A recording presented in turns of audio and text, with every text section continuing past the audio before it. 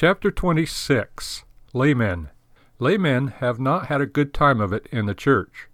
It has at times been their fault, and at other times the fault of the clergy. Sometimes laymen have been indifferent to their Christian responsibilities, and in other cases the clergy has been unwilling to allow any responsibility to the laymen. The very words for laymen have undergone change, indicating some disrespect. The word lewd originally meant layman in Old English.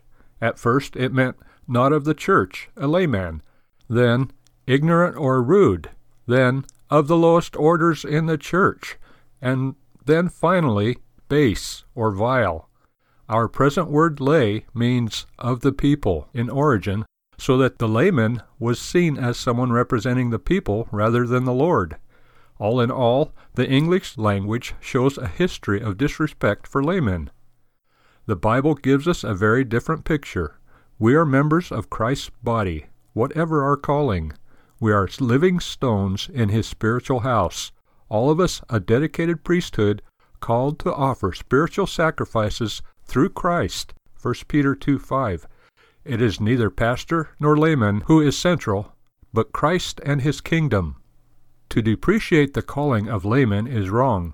It is wrong if it is done by pastors, and equally wrong when it is done by laymen. Some laymen want to leave all the responsibilities of the church in the hands of the pastor, and then sit back and criticize.